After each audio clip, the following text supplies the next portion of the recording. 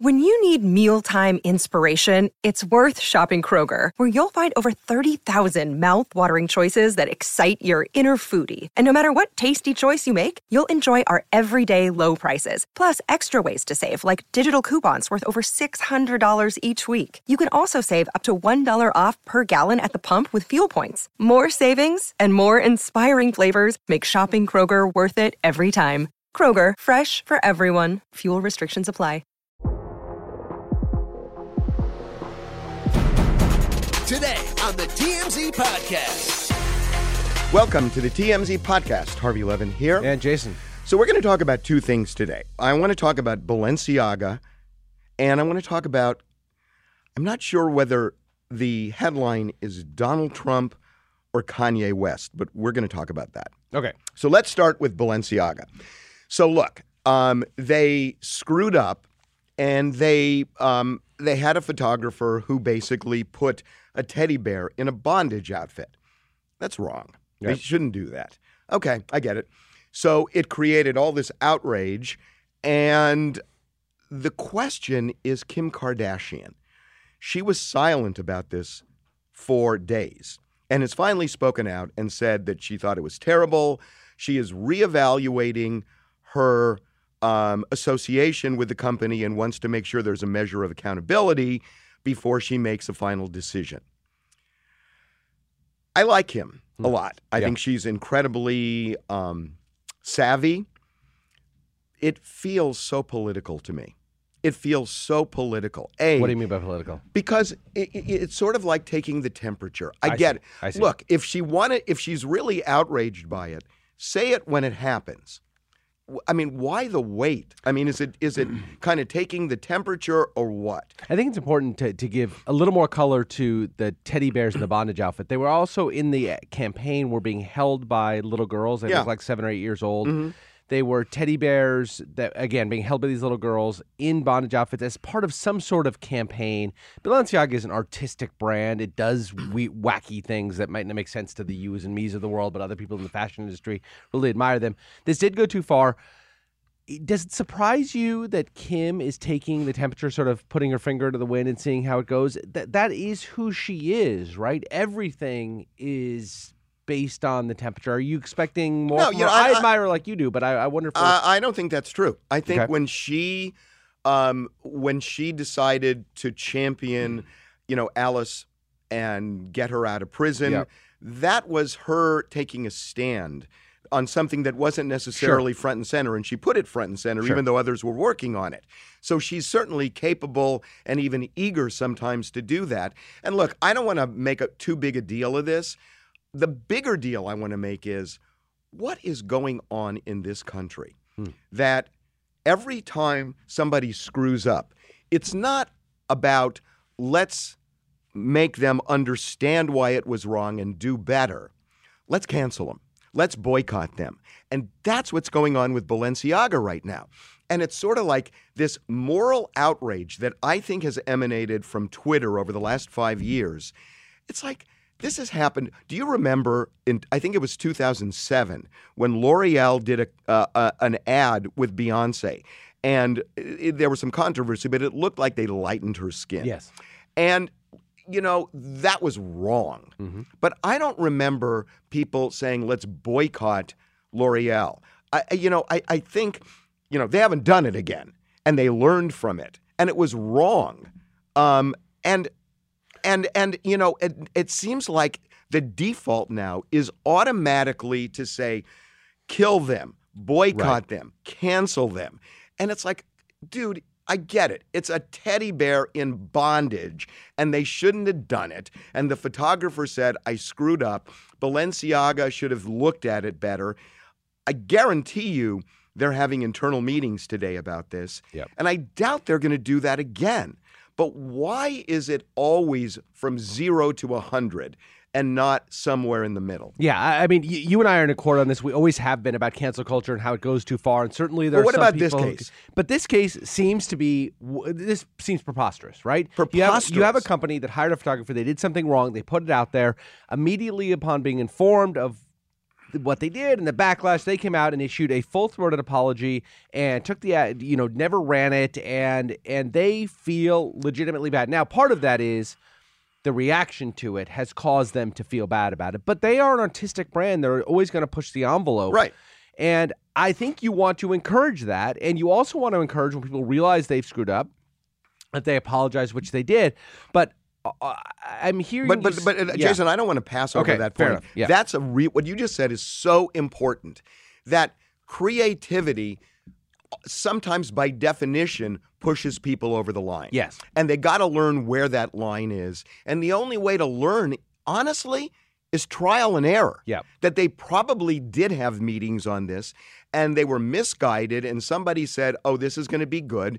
And it's pushing that envelope. If we want to be vanilla, then let's just tell everybody, you misstep, you get canceled. And then you'll be vanilla, and everybody will be between those very narrow lines. But I think you're right, that if you're going to be creative, the way comedians are, right, the way artists are, sometimes that line gets crossed. Right, and it's a really important, this is such an important distinction between people who have been canceled for committing crimes or doing awful things or saying anti-Semitic or racist things. Those things are in a different, because those people, that's a thought-through thing on behalf of an individual where they got pushed back and sort of said, oh, well, if I offended anybody, I'm sorry. That's very different than a company doing a mea culpa on something like this. I agree completely. Although I do wonder, so therefore, if we tie Kim back into this, are you suggesting that Kim shouldn't? I'll tell you what I wish. I thought you were going in a different direction because I thought you were criticizing Kim for not just coming out and canceling Balenciaga. No. I'm making 2 points. Okay. One is about Balenciaga, that I think they should have just said, hey, we made a mistake. We'll do better. I think, look, Kim is the signature for Balenciaga in many ways. And I just think she should have said something earlier, and it felt too calculating. And honestly, what I would have loved Kim to say, rather than I want to browbeat them into accountability, I would have rather had her say, look, they screwed up royally. This was bad. It's not the company I know. If they do it again and they haven't learned from this, then we got a problem. But they got to learn from this. Yeah. And leave it at that. So she had an interesting statement, and I think there's part of this that I really take umbrage with. She said, I'm currently reevaluating my relationship with the brand. Yeah. Basing it off their willingness to accept accountability. Okay. She then says, for something that should never have happened to begin with. That's where I think she runs into a problem because, again, as we were saying, when you are pushing the envelope as Balenciaga does, this is not... Kim's pushed the envelope. She certainly has. This is not the Gap. But I'm not talking about it because of Kanye. It's not a milquetoast brand. It is a brand that, and Kim is another one, that pushes the envelope consistently with nudity, with different types of clothing. And by the way, and that's not being critical of Kim. Not at all. I think Kim she is. What I love is Kim has become, over the years, artistic. And I think that's awesome. She's the number one influencer in the world. Yeah, and it's fabulous. And you know what? Sometimes she screws up too. And, look, this is not murder. It's not murder. Right. It's a damn teddy bear. It's a bad attempt at art. Yeah. And that's it. If you're shopping while working, eating, or even listening to this podcast, then you know and love the thrill of the hunt. But are you getting the thrill of the best deals? Rakuten shoppers do. They get the brands they love with the most savings and cash back. And you can get it too. Start getting cash back at your favorite stores like Macy's, Adidas, and Walmart, and even stack sales on top of cash back. It's easy to use, and you get your cash back through PayPal or check. The idea is simple. Stores pay Rakuten for sending them shoppers, and Rakuten shares the money with you as cash back. So download the free Rakuten app and never miss a deal. Or go to Rakuten.com to start getting the most bang for your buck. That's Rakuten. Rakuten. We got to move on to Kanye because this is, I got to tell you, Jason, I don't even know what to say. What's interesting, this is somebody, I'll let you talk about it. This is somebody who attempts to cast as art things that are actually really awful. Is he really casting art anymore? I think he thinks himself as an artistic genius, and the rest of the world just doesn't get how brilliant he is. right? Well, no, he's always said that. Yeah. But he is just now a straight-up anti-Semite bigot. Yeah. And the idea, and by the way, I think we should probably be talking about Donald Trump more than we should Kanye West. We know who Kanye is now. Yeah. But the idea that Kanye West would bring Nick Fuentes, who is the poster child for this white nationalism, to bring them to Mar-a-Lago over Thanksgiving for dinner with Donald Trump, and for Donald Trump to say, "I didn't know who he was," bullshit. Yeah. Bullshit. Yeah. He has Secret Service, number one. I mean, you can't just say, "Hey, I'm bringing a buddy along to have dinner with a former president." These guys get vetted. They get checked. Of course. They do background. But beyond that, he was there on January 6th at the Capitol. He is famous. Donald Trump swims in that pool of, media. Christian white nationalists. Well, yes. where this guy yes. is profiled. Right. And for him to say, "I didn't know who he was," and you're sitting at dinner with him and you still don't know who he is. And, and I started thinking about it. I'm sorry for going on and on. But even if Nick Fuentes wasn't at that dinner, Kanye West was, on the heels of all of these anti-Semitic remarks. And Donald Trump's having dinner with him. Yeah. What is that saying? Well, Donald Trump, we know, will entertain anybody who likes Donald Trump, who says positive things about Donald Trump. Absolutely. And it obviously backfired. I mean, and the reason Trump came out so against Kanye and Nick Fuentes apparently has to do with Kanye asking Trump if Trump would be Kanye's running mate. All this I get it. Banana stuff. Then explain to me, why was he invited to dinner in the first place? I can't explain that. But isn't that the point? That is the point. There are 2 points. Number one, why would he invite Kanye? Well, we know because Kanye has flattered him in the past. He'll have dinner with anybody who flatters him. And on the heels of anti-Semitic remarks. There are very few people that will flatter Donald Trump anymore, and so he found one. But I agree with you also that before Kanye West would have told the Secret Service who it is he was going to bring to dinner. They would have vetted him. They told Donald Trump who he was. By the way, just so we're clear about Nick Fuentes, he's not just a Christian right nationalist who believes that America should be run as a Christian country.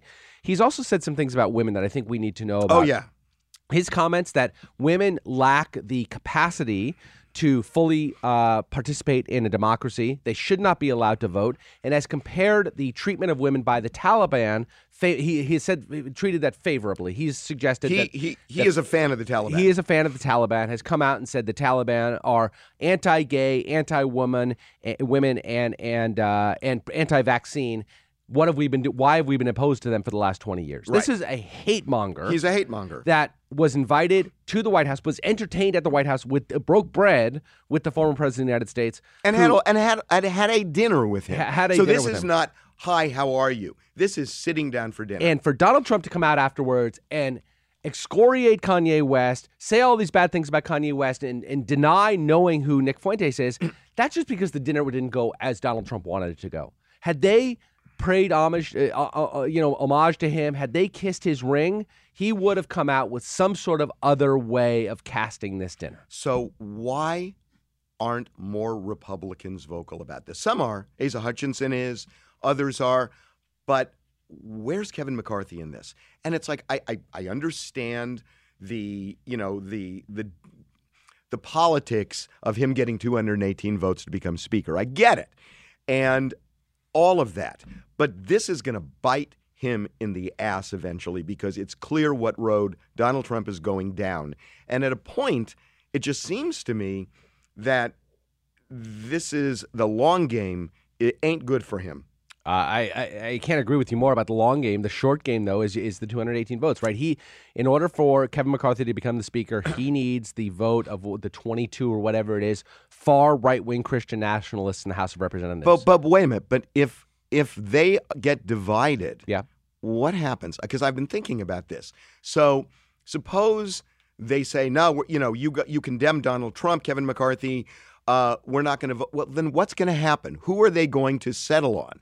I mean, who's going to get that? Well, there are certain centrist members of the House that will, that will join with Democrats to get I think Kevin McCarthy wins either way. Yeah, but But I think that's the point. But he doesn't want. Then the party is divided, though, right? Then you have the party is so divided right now. Yes, I mean look. You talk to people in Washington. Most people hate Donald Trump, right? In that party, and they always have for the last 5 years, and they always have. Yeah. So at a point, especially now when he's just pulled out all the stops. Yeah.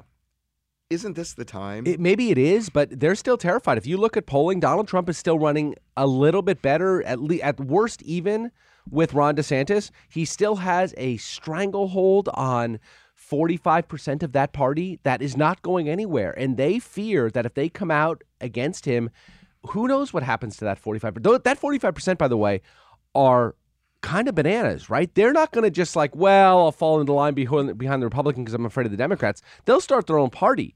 They'll go rogue. And I think they're terrified of that. The Democrats have been terrified of that forever. And that's why they haven't come out and spoken against their more extreme wing. And the Republicans are facing that now. I've got this feeling that you look at somebody like Adam Kinzinger, who did take a stand and isn't running again. But I think Adam Kinzinger, based on what I know, he has a political future in Illinois. And I think he is, and I don't know this, but I believe that this guy's going to run for governor. And I think he could win because of the stand he took. And if that happens, does that not acquit people in that party for taking a stand on such fundamental issues? Yes, it does. And Adam Kinzinger, had he run, would have been primaried and would have lost in the Republican primary. He wouldn't have gotten the nomination. As we saw so many other centrist, anti-Trump Republicans lose in the primaries. Right. By stepping aside and giving up his seat to somebody else, he has saved himself for another day. And I think you're right. He could run for another office. He could run, frankly, for the office he just lost. I think Democrats would vote for him. I think Democrats would vote for him, too, as Liz Cheney. I mean, in a state like Wyoming where there's only one House seat, she's not going to get that. But she could, like her father did before her, move to another state that's more accepting of her. She is a hero of the left, even though if you look at her policies, the Democrats are not very fond of her. But nevertheless, she's hardline conservative. Yeah. And so is Adam Kinzinger is pretty conservative, as well. But I just, my hope, and let's just end on this, is this election was really surprising to a lot of people. Honestly, it was really surprising to me. You and I included. I was wrong. I thought the economy was going to tank the Democrats because it's bad right now. I mean, people are feeling it. Yeah. The idea that they felt stronger about democracy than they did about their wallets is unbelievable to me. It's unbelievable to me. And I think abortion played into it too. But I do think there was an element of democracy in this that is kind of rearing its head that people should glom onto. And I just think maybe over the next 2 years, it's going to catch fire because we're in such a perilous state right now that maybe people are finally starting to see the light because it's been so dark for so long. I couldn't agree more. Nothing to add to that. See you tomorrow.